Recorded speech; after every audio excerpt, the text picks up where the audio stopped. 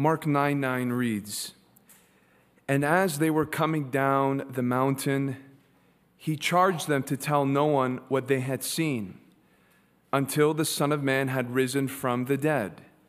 So they kept the matter to themselves, questioning what this rising from the dead might mean. And they asked him, 'Why do the scribes say that first Elijah must come?' And he said to them, 'Elijah does come first to restore all things. And how is it written of the Son of Man that he should suffer many things and be treated with contempt? But I tell you that Elijah has come, and they did to him whatever they pleased, as it is written of him.'" Lord, we sincerely ask for the assistance of the precious Holy Spirit to illuminate our minds concerning this portion of Holy Scripture. We ask, Lord, that there would be a grace upon the transmission of this word, and that, Lord, it would be done with your great power and wisdom, and that, Lord, our hearts would be made ready. And we know, Lord, that there is the evil one who is ready to snatch away the seed of the word from our hearts. We know that he is conniving and clever, and that he, even now, will seek to try to rob us of this truth. And so we pray for divine protection. We pray that you would silence him and that you would cancel any assignment against us in this meeting. For those who are prone to distraction, would you give us a grace? For those who are anxious in heart and disturbed in their souls, would you speak peace to them so that they may hear you? Lord, we trust you that this word is spirit and life, and that we would be transformed through it. In the name of the living Christ we pray. Amen. Amen. We've seen this before, haven't we? We've seen the Lord Jesus on different occasions ask of those who are recipients of his miraculous power to remain silent about the matter. And unfortunately, in many of those occasions, they did not take heed. And now the Lord Jesus Christ looks to his inner circle and he asks them the same, to keep what they have witnessed to themselves. And I can just imagine the temptation that these three felt when they saw what they saw, that spectacular sight of the glory of Jesus Christ, the appearance of Elijah and Moses, the visitation of God's glory through a cloud, the voice of the Heavenly Father himself speaking directly to them. You can imagine what grace was needed to keep them from going to the mountaintops and declaring to the masses what they have seen with their own eyes and what they have heard with their own ears.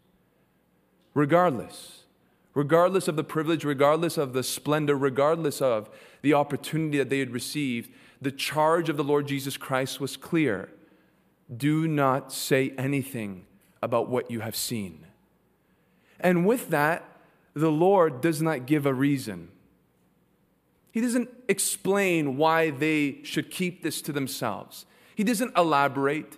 He doesn't try to satisfy perhaps their curiosity with such a strange instruction. He simply tells them what to do.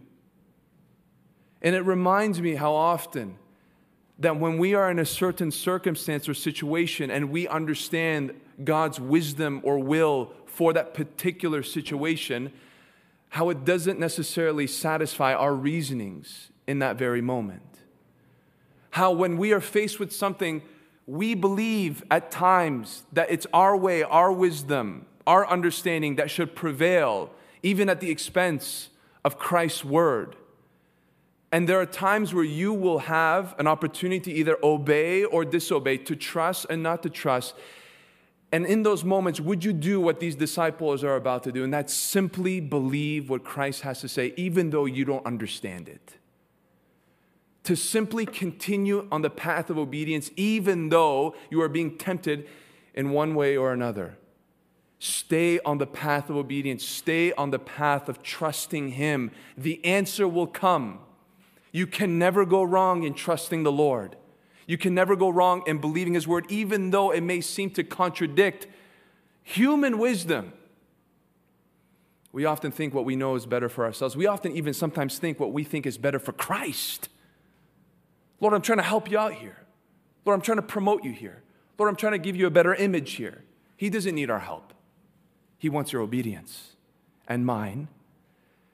And so what will these disciples do? Will they follow in the pattern of so many who've been told to remain silent and instead went on to declare what they were told to keep to themselves? Oh, you might be surprised because the disciples have disappointed us on many occasions, but not here. What do we read in verse 10? So they kept the matter to themselves. They did it. They actually obeyed. They actually trusted. And they might have not known why, but we know why. We know why the Lord told the disciples, shh, I know it was amazing. I know it was glorious, but keep it to yourselves. Do you know why? Because these disciples who had witnessed the glory of the Messiah were also the disciples who were not ready to accept the suffering of the Messiah. And until they were ready to accept the suffering, the death, and the resurrection of the Messiah, they had no right to declare who the Messiah is and what he would do. How do we know that? Look at the rest of verse 10. Questioning what this rising from the dead might mean. So they still didn't get it.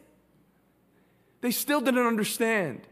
And the Lord knew this about his own, so he told his own, just don't say anything. And he doesn't need to explain because he is the all-knowing one. But the command was not simply for them to keep this to themselves, because it was not the will of Jesus Christ for this to be privatized forever. No, there was a time where they could make it known, and this is what the Holy Spirit says in verse 9. It says here, he charged them to tell no one what they had seen until the Son of Man had risen from the dead. You will share what you have witnessed at a particular point when I conquer the grave. When I overcome, when I rise, then you can declare what you have witnessed on this holy mountain. So this command is really twofold. Don't say anything, but there's a time where you can and you will say this. Did the disciples obey the latter portion? Yes. Do you know how we know? Through the writings of Peter. Turn your Bibles with me to 2 Peter chapter 1.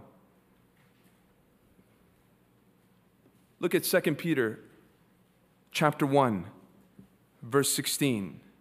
Did Peter write this long after Jesus rose from the dead? Yes, he did. And look what he wrote. 2 Peter 1:16 reads, For we did not follow cleverly devised myths when we made known to you the power and coming of our Lord Jesus Christ. Pause. He's assuring the readers of his epistle, hey, the teachings that you heard from us concerning the return of Jesus Christ, the triumphant return of the Lord, who will judge everyone and establish his kingdom, that is not sourced from myths. This is not man-made. And he gives his apologetic to why. He gives his reason why. But we were eyewitnesses of his majesty. We were eyewitnesses of his majesty. At what point? Well, he tells us in verse 17. For when he received honor and glory from God the Father, and the voice was borne to him by the majestic glory, this is my beloved Son, with whom I am well pleased. We ourselves heard this very voice borne from heaven, for we were with him on the holy mountain. Remember what Jesus said in Mark 9:1. He had promised some of his disciples, well, all of them, but he assured that some of them would not taste death until a selected few would witness the coming of the kingdom of God in power. You remember that, right? And we agree that that prophecy that Jesus made was fulfilled on the Mount of Transfiguration. It doesn't teach that the kingdom of God has already come in power. Usually people believe that happened at 70 AD. Nor does it convey that some of the disciples are yet still alive because the kingdom of God has not yet come with power. No, we know that what happened on that mountain fulfilled that promise. And Peter confirms that. Again, he's saying, we taught you about the second coming of Christ, when he will come in power and glory. And do you know how this is true? We were eyewitnesses of his majesty. In other words, Peter is saying that we saw a glimpse of the kingdom of God coming in power. We received a sample of it. This is why this is important. If Peter believed that what he saw, Jesus unveiling his glory, fulfilled the promise he made that some of you will not die until you see it, then why are we hesitant to believe it ourselves? Why are we going here and there with different teachings about end times when Peter himself here in 2 Peter says, no, we were eyewitnesses of that same glory, that majesty. And there's so much else to say here, but did you notice how Peter refers to the location of that experience? Look at verse 18 again. We ourselves heard from this very voice born from heaven, for we were with him on the holy mountain.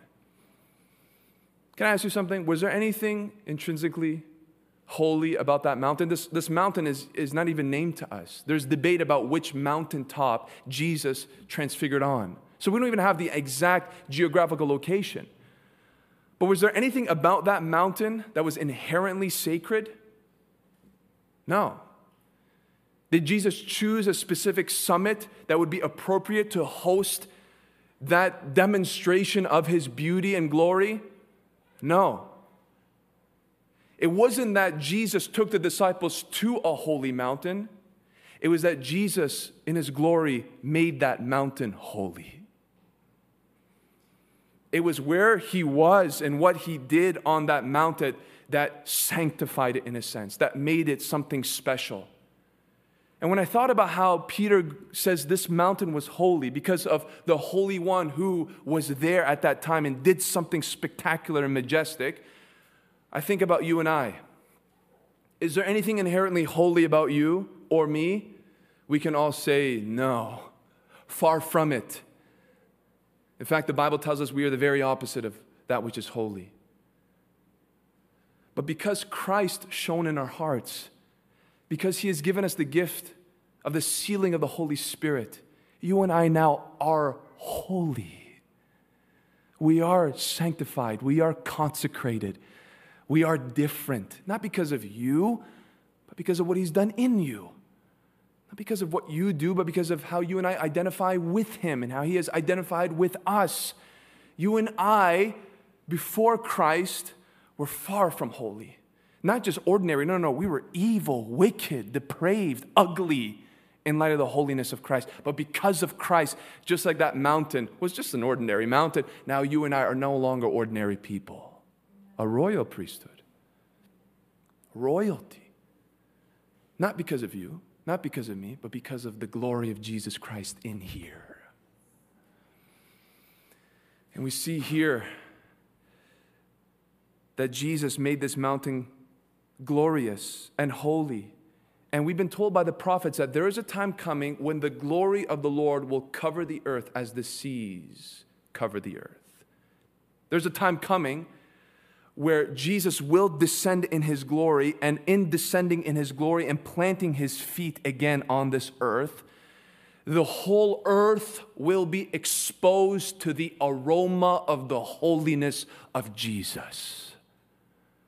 So it's not just going to be a mountain, but every mountain, every valley, every city, every village, every institution, every education center, every home, every corner will be exposed and saturated with the holiness of Jesus Christ. You don't believe me? You think that's exaggeration? When you get the chance, look at how the book of Zechariah ends in chapter 14. And there's an interesting prophecy that we would kind of look over. We are told in Zechariah 14:21 that when the Lord Jesus comes in his glory, you know what's going to happen? Every pot will be made holy unto the Lord. Every furnishing, every instrument for cooking will be sanctified. What is that saying? Even the mundane, even the ordinary will know something about the holiness of Jesus Christ. That's what's going to happen when he comes. So we're in this atmosphere here now as the people of God, and we should sense something sacred and holy, not because of the building, not because of images, but because we are the church. But can you imagine during the millennial reign, where you go down to a specific area, and probably you've driven through those areas, and you had to go there, and you feel evil, you feel darkness, you feel perversion. That's not going to happen when he comes. Even the horses, we're told in Zechariah, that will have bells, the bells will be inscribed with holiness unto the Lord. Vehicles, pots and pans, furniture, it's all going to be known and consecrated unto him. I can't wait for that day. Now, while we're here in 2 Peter, allow me to expand on something. Look what he says here in verse 19. And we have the prophetic word, this is in light of what he just said, and we have the prophetic word more fully confirmed, to which you will do well to pay attention as to a lamp shining in a dark place until the day dawns and the morning star rises in your hearts. Look and focus with me on the first phrase here. And we have the prophetic word more fully confirmed. This is a challenging verse because it's interpreted generally in one or two ways. One common interpretation is that Peter is pointing us to a source. After just explaining what he had witnessed with his eyes, what he had heard with his ears, now he is going on to say that there is a source more reliable than our experience. There is something that's more profound than an eyewitness account concerning the return of Jesus Christ on that mountain, and that is the prophetic word. That is the scriptures, he's saying. So after explaining what he had seen and calling them to trust in that as an apostle, he's now going on to say, listen, despite what we've seen, the word of God can be more trusted. The word of God is something that you can rely on. Much more than what somebody says they have witnessed, even what you have experienced. The Word of God is greater than your experience. This is how some people interpret this passage. And that's a powerful truth. It's a strong case to make concerning the Word of God and its reliability, but there's a second interpretation concerning this. And it's not so much Peter saying, despite our experience, there's something more reliable. What he's saying here is we have the prophetic word more fully confirmed. In other words, what we saw on that holy mountain, what we heard on that mountain, confirms what the ancient prophets had said about the truth of the second coming of Jesus Christ. In other words, in those Hebrew writings that pointed to this Messiah coming in glory and power and might, what we witnessed confirms that this will indeed come to pass. Because Jesus gave us a glimpse. Because Jesus trusted us with the experience to only compound and to say for certain it's going to happen. The Lord Jesus is coming again. And so you can see how both are really good. Which one do I choose, right? Which one do I go with? And I'm under the persuasion that whichever interpretation you go with, the point is still the same. Down deep inside, it's true that the Word of God can be firmly, unquestionably trusted. It has made specific predictions that have come to pass, and it will, and it has fulfilled many of those predictions. And it is also filled with eyewitness accounts through and through reliable sources. Therefore, you can believe God. You can trust God for your tomorrow, what He says about tomorrow, despite your experience, despite what you've seen or heard or touched. Because through and through in the Word, we can rehearse and we can believe. God said it, God fulfilled things already, therefore, He will not change. We can expect that what's to come will come because He is to be trusted. So Peter's saying here, look, what we saw in Mark chapter 9, this confirms what the Word of God says. You can believe the Word of God even more now. You should believe it at least. Now let's come back to Mark chapter 9, shall we? I want to touch on something that we didn't touch on last time. Verse 9 says, and as they were coming down the mountain, who are the they? 3 individuals. Peter, James, John. Jesus selected these 3 to come with Him to this mountaintop. But Jesus did not select these 3 only at this time. He actually, in the Gospels, did it 3 times. He selected these 3 out of the 12 for 3 separate experiences where they were exclusively invited to something that the others were not. There is one experience before the Mount of Transfiguration, and there's one after it. Most of us know the one after in the Garden of Gethsemane, where Jesus called the three to come to him, and he sought their prayers and he sought their support as he wrestled in that garden. And the one before this, is when Jesus brought these three to witness the resurrection of Jairus' daughter in Mark chapter 5. And people tend to wonder, why did the Lord choose Peter, James, and John? Why did he select these three? Did he love them more? Did he trust them more? And the Bible doesn't say, so we have to be very careful to assume why. But I was thinking about this, because you can't ignore it, right? He took them there in Mark 5. He takes them here in Mark 9. He'll take them later at the end of this gospel account. And it's not so much the why of these selecting. To me, it's the how the Lord, even in selecting these three, handled them separately and individually.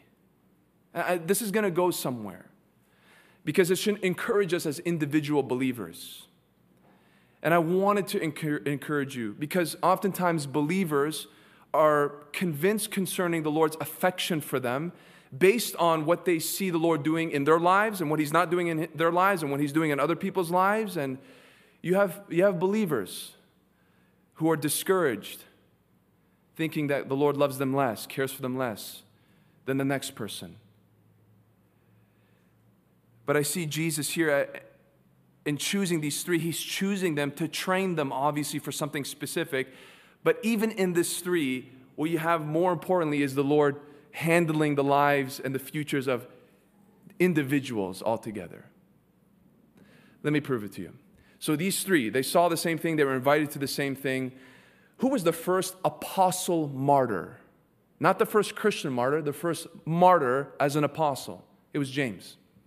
James, the brother of John, Acts chapter 12. Historically, who was the last one? John, the brother of James.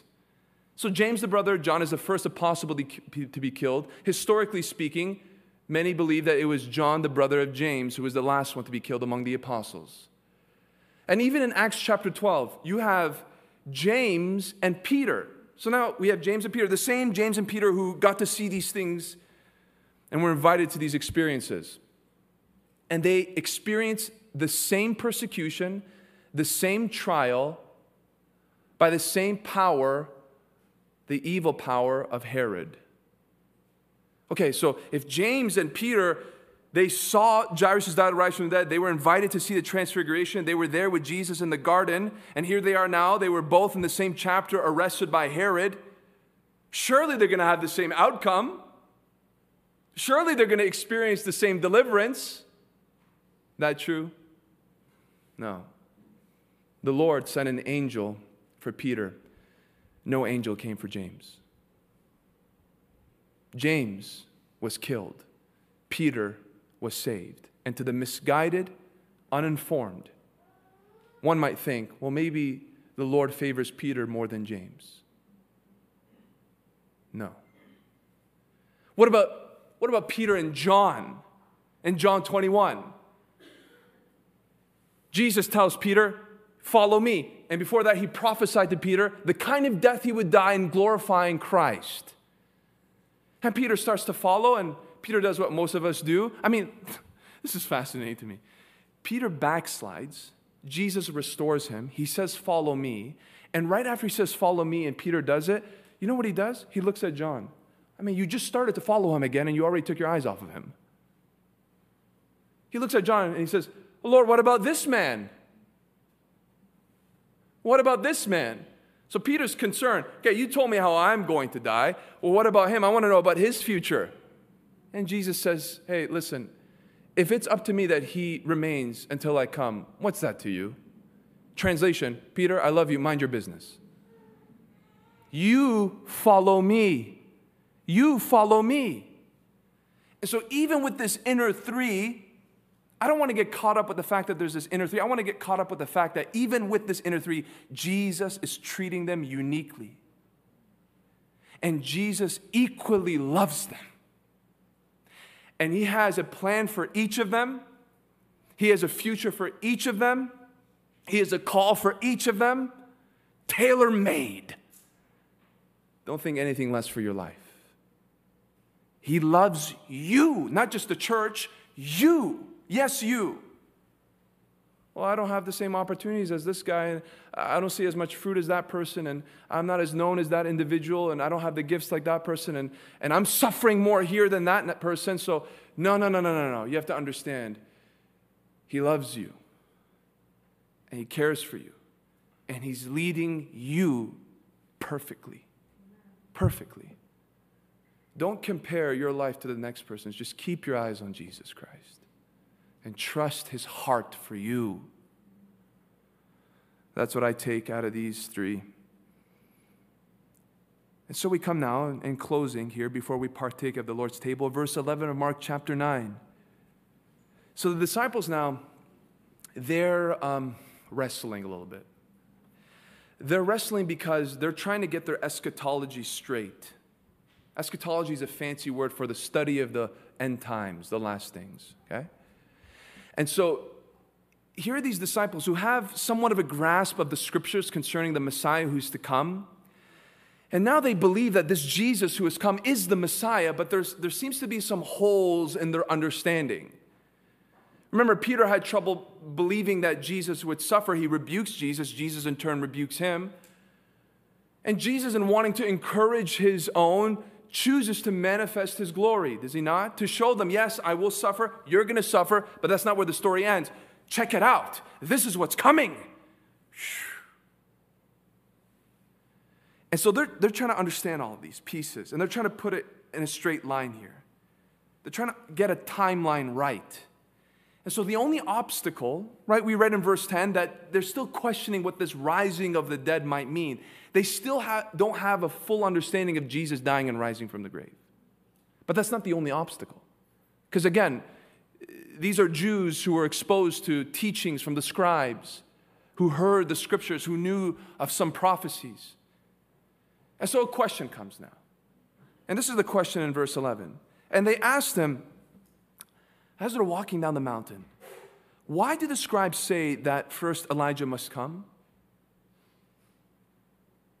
That seems like a random question, doesn't it? Well, it's random if you don't know the Old Testament. Hey, Lord, we heard that before the Messiah comes, Elijah has to come. And I wonder if the visitation of Elijah prompted that question, right? They saw Elijah with Moses. They're like, yeah. We heard from the scribes, he's supposed to come. Where'd he go? Why did he disappear? Oh. Lord, we're trying to understand this whole thing. Messiah, we believe you're the Messiah. There's no doubt about it. You are the Christ. But where's Elijah?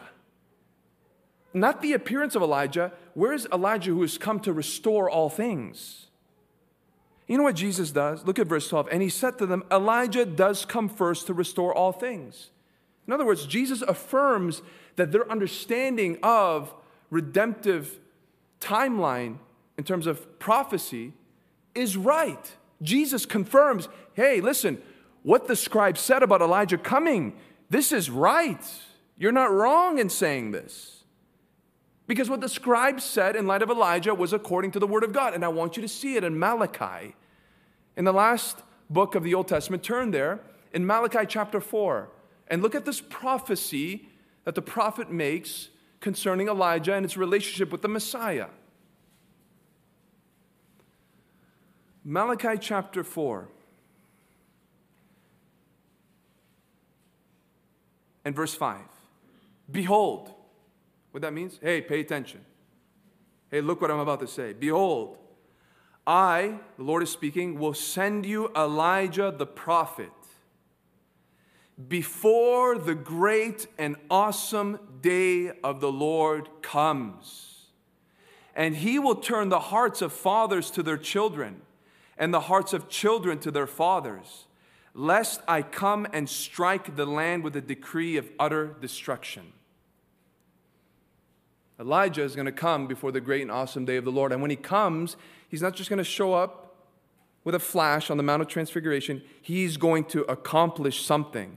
What's he going to accomplish? We're told that he will turn the hearts of the fathers to their children and the children's hearts to their fathers. You know what that means?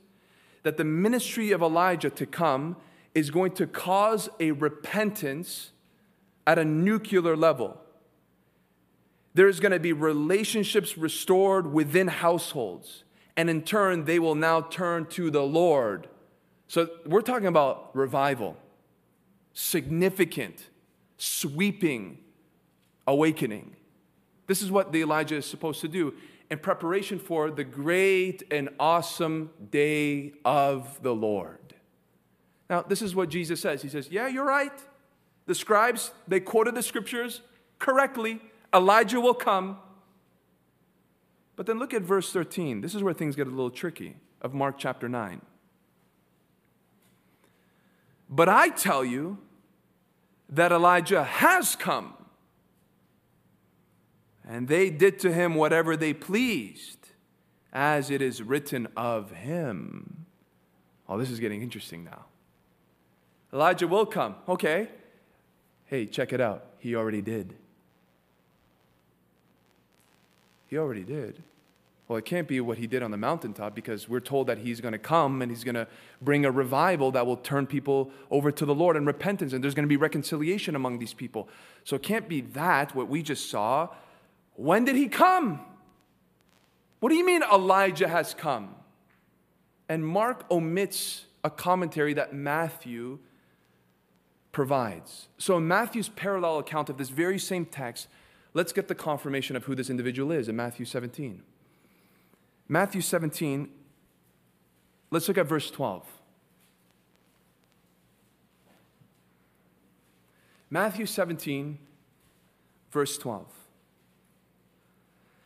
This is the Lord speaking again. But I tell you that Elijah has already come, and they did not recognize him. Interesting.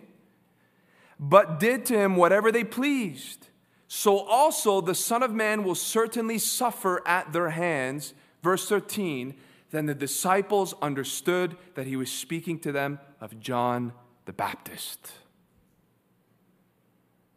And Jesus didn't correct that. Elijah will come. Malachi said he's going to come. Jesus says he's already come. Matthew tells us it was John the Baptist. John the Baptist was Elijah? Reincarnated? Descending from heaven after he was taken up on a chariot of fire? Remember that? So has he come down? Made you wonder why some of those disciples came, those Pharisees rather, to John in John chapter 1 and said, hey, are you Elijah? You wonder why they asked that. It didn't help that he looked like Elijah. He wore the same outfit as Elijah. It's like, hey, we heard of your description in Kings. You're wearing the same outfit. We're seeing things very similar. Are you him? To confirm that John the Baptist fulfilled that prophecy in Malachi chapter 4.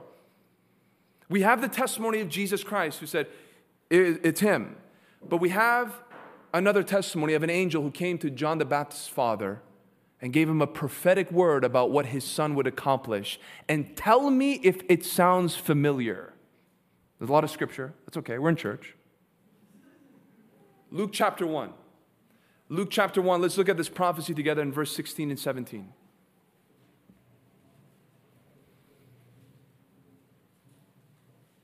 This is about John, the son of this priest, John the Baptist, Luke 1, 16. And he will turn many of the children of Israel to the Lord their God, and he will go before him in the spirit and power of Elijah. There's the clarification. In the spirit and the power of Elijah, to do what? To turn the hearts of the fathers to the children, and the disobedient to the wisdom of the just, to make ready for the Lord a people prepared. Not Elijah reincarnated, not even Elijah himself coming back from where he left off. This is why when they asked him in John 1, hey, are you Elijah? He goes, nope. Because what they were asking is, are you flesh and blood Elijah? He's like, no. That doesn't mean that he denied that he fulfilled Malachi's prophecy. Because we're told that the angel said to the father of John, before he entered into the world, that he will be coming in the spirit and power of Elijah. We can close our Bibles here, right? Okay, John the Baptist was Elijah. You're the Messiah. It makes sense. He fulfilled that prophecy. And so, great. But when you ask the Bible questions, sometimes you're not immediately satisfied. So here's me coming to this text and going, okay, John the Baptist, there's no denying it. He would come in the spirit and power of Elijah. He would look like Elijah. He would produce the same kind of results and fruit that Elijah's ministry did in his preaching. He fulfilled Malachi 4. Or did he? Go back to Malachi 4. I will send you Elijah. Okay, he's going to turn the hearts of the children to their fathers. But there's a timing when this Elijah is supposed to be coming. Do you remember the timing? Here's what it says. Verse 5 of Malachi 4. Behold, I will send you Elijah the prophet before the great and awesome day of the Lord comes. We're Christians, right? We think that what Jesus did on the cross was great and awesome, but that's not what the prophet meant. That phrase, great and awesome day of the Lord, is a prophetic utterance concerning not the coming of Christ to save, but the coming of Christ to judge. Read Joel 2, read Zechariah 1. That phrase, the great and awesome day of the Lord, is utilized to describe what will happen when the Lord comes and brings worldwide chastisement and judgment against the wicked. It's a dreadful day. It's a terrifying day. It's great and awesome, not in the happy, happy feeling, in the wow. The Lord is here to clean up all this mess. That's the great and awesome day of the Lord. No question about it. Do you feel the dilemma now? I will send you Elijah. Okay, John the Baptist, according to Jesus, it's John the Baptist. But did Jesus come to judge the world? Elijah will precede the great and awesome day of the Lord. Jesus says Elijah's to come. He's already come. But Jesus didn't come to judge the world, did he? No, he didn't. So is John really that Elijah if Malachi said he's supposed to come before the great and awesome day? Do you understand the question? And perhaps this is the difficulty that the disciples had. Okay, Elijah's to come. Elijah's coming. The great and awesome day of the Lord. How does this all fit? See, they're trying to organize the timeline of prophecy. And this is why people interpret Jesus' words in the following way. Maybe you hold to this view. John the Baptist is that Elijah-like fulfillment, but he's more of a preview. He's more of a partial fulfillment. Why? Because Malachi says Elijah's going to come before the great and awesome day of the Lord. If John the Baptist is Elijah, where's the great and awesome day of the Lord? And so, many would say, John partially fulfills it, but there's going to be the complete fulfillment before the second coming of Christ, where Elijah will come, and many believe he is one of the two witnesses in Revelation 11. Understood? So I'm trying to fine chop this so I don't lose anybody. So many people are content, and it's not necessarily a bad view. John partially fulfills it. We're still waiting for the complete fulfillment of the actual Elijah to come, and he will prepare the great and awesome day of the Lord through his preaching and ministry. But Jesus says he is that Elijah. He is. So how do we make sense of this? The answer is in Mark 9. Look at verse 11. Let's read this together. And they asked him, why do the scribes say that first Elijah must come? And he said to them, Elijah does come first to restore all things. Now, if you read that and in verse 13, you're still in a dilemma, but there's something sandwiched in between those two statements. Look what he says. Oh, I love the Lord. And how is it written of the Son of Man that he should suffer many things and be treated with contempt? right? What does this mean? So they're asking about prophecy. Lord, it's prophesied that Elijah is supposed to come. Where is he? And Jesus says, yeah, he's supposed to come. You're missing another prophecy, though. You're concerned about Elijah coming. And you're right in, believing that he's to come. But what about the prophecy about the Messiah who's supposed to suffer and die?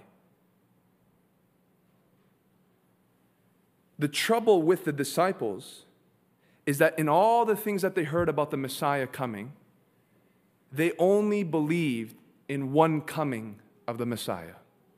Was this not the trouble? This is the trouble for Jews today. Today. Because they're expecting the Messiah to come and fulfill what we believe will happen when Jesus comes back. Where's his government? Where's international peace? Where are the swords and the javelins being transformed into farming equipment? Where is this? Because we see this in the Old Testament through and through and through. So the disciples believed, like Jews today, that when the Messiah comes, he's going to do everything at one time. And what Jesus is saying is, there are two comings of the Messiah. Yes, Elijah is going to come before the great and awesome day of the Lord. That's a prophecy. But there's an interval between those two things. Elijah will come. There will be a great and awesome day of the Lord. But what about those prophecies where that Messiah that Elijah will prepare for has to die? Oh. So here's what I propose to you. Jesus is saying Elijah will come, but Jesus is also putting in a piece that's missing in their understanding. There's a piece missing, and he's filling that now. Elijah will come. There will be a great and awesome day of the Lord. But in between that, this Messiah has to suffer. He has to die. He has to ransom. He has to provide a sacrifice. And so he is completing the timeline of their understanding of prophecy. Elijah will come. The Messiah will suffer. The great and awesome day of the Lord will follow. And that's why he says, how is it written of the Son of Man that he should suffer many things and be treated with contempt? If we take this to be what Jesus is saying, then we can rest satisfied in knowing, okay, now it makes sense that John the Baptist fulfilled that prophecy about Elijah, because he did come before the great and awesome day of the Lord. The problem with the disciples and many of the Jews is that they're not filling the gap, and the gap is the prophecies of Jesus being nailed on a tree. And in that, we have a complete picture. Elijah will come, John the Baptist. Jesus will die on the cross. He will rise from the grave. And when he returns, it will be the great and awesome day of the Lord. Prophecy is fulfilled. Prophecy is satisfied. And you and I, hopefully, are less confused than when we walked in here. Let me end it here. How true is it that we are like the disciples in many ways?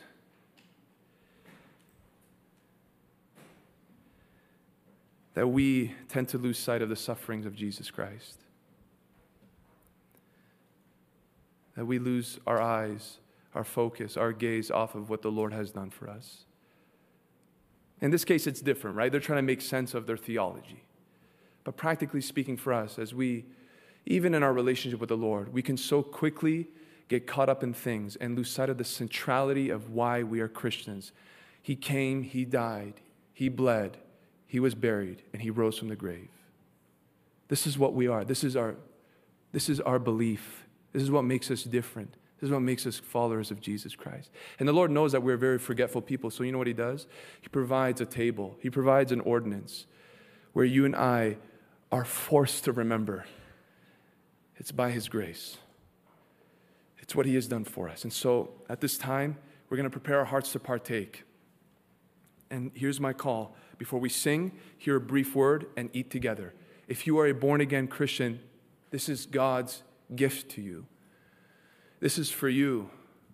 He invites you to this table, and he calls you to remember what he's done, his love for you, his redemption, his final sacrifice, represented through the bread, his body, the cup, his blood.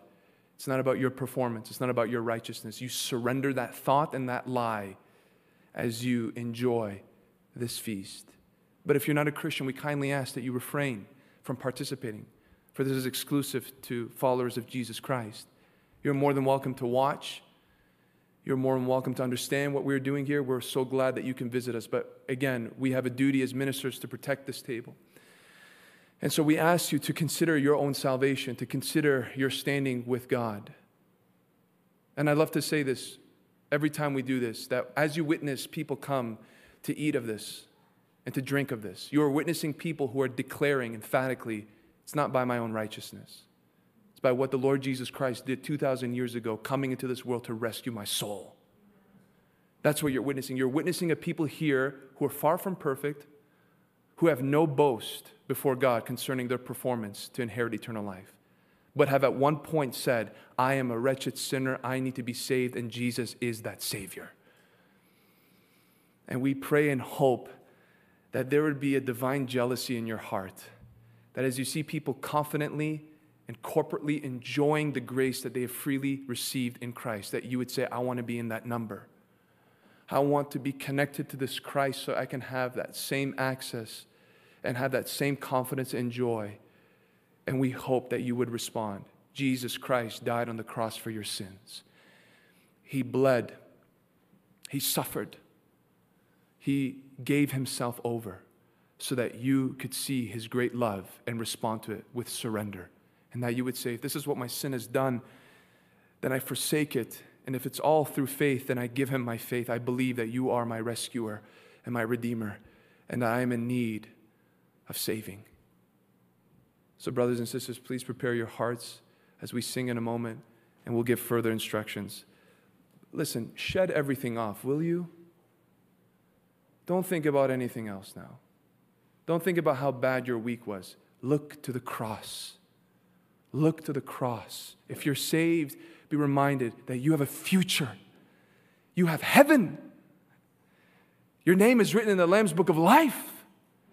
And that you will be warmly greeted by him, not because of your merit, but because of what he's done. If the team who helps us sing can come to sing so that we can sing with you. Lord, we thank you for this time. Prepare our hearts. Be glorified. Manifest your presence in our midst more than you already have. Thank you, Father.